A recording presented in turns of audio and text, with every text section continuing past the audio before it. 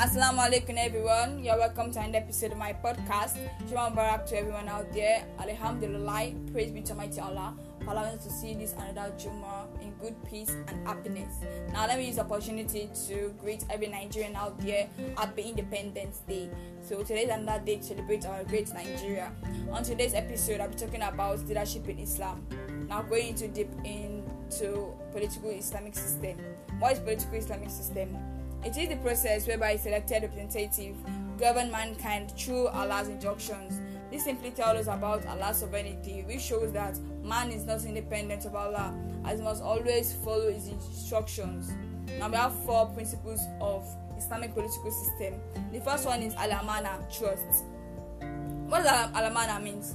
It means the covenant between mankind, and also they tell us about the covenant between Almighty Allah and also the selected leaders. Now let me make this very easy and simple. It's telling us about the trust that the people put into our selected leaders before they were elected. So they try to make that trust worthy by fulfilling their promise.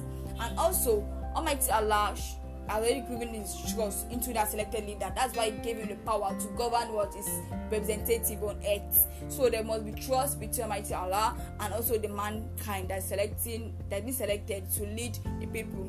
Now we have the second one, al-adala. Al-adala means equity before the law. That is equality. There should be free treatment. There should be fundamental human rights being guaranteed to the people, irrespective of their tribe, your position, your status, or your wealth. We have the third one, al-shura. Al-shura means consultation. That is, a Muslim leader should always consult his followers whenever there's any case of matter. You should not try to be dictator or like a dictator. You should always follow his people's opinion. Yes, you should rule according to people's opinion. Also consult them if there's any matter that is above his knowledge. The fourth one, al-musaliyah. Al-musaliyah means accountability. This means that a political leader in Islam should always be just and fair, because on the day of judgment, he will be called to account for how we rule the people on earth. So he should always put the fear of Allah in his mind whenever he's ruling the people.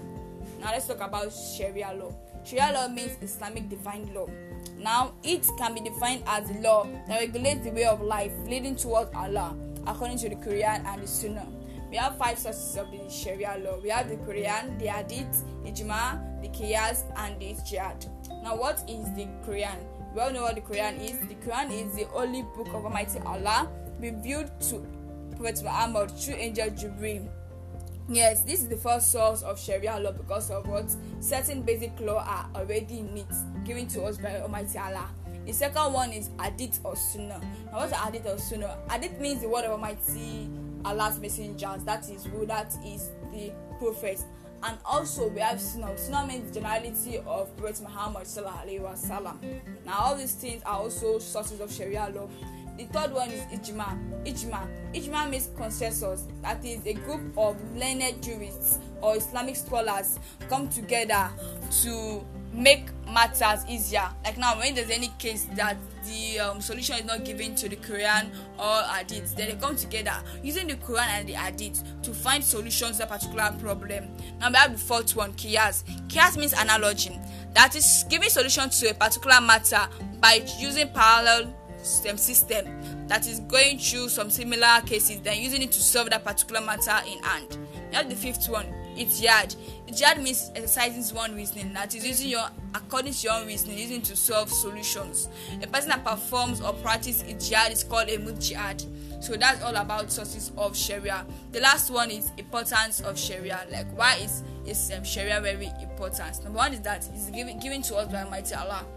We can follow this to make us better in our political state of a country.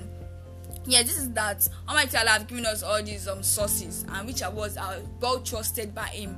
So everything are always correct, like that divine for me. Anything that divine for Almighty Allah is always accurate to the core.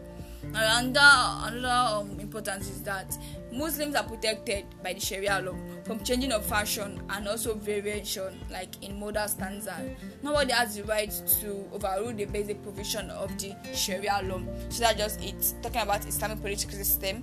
I hope you had a nice time. This is where I'll end today's episode. Bye.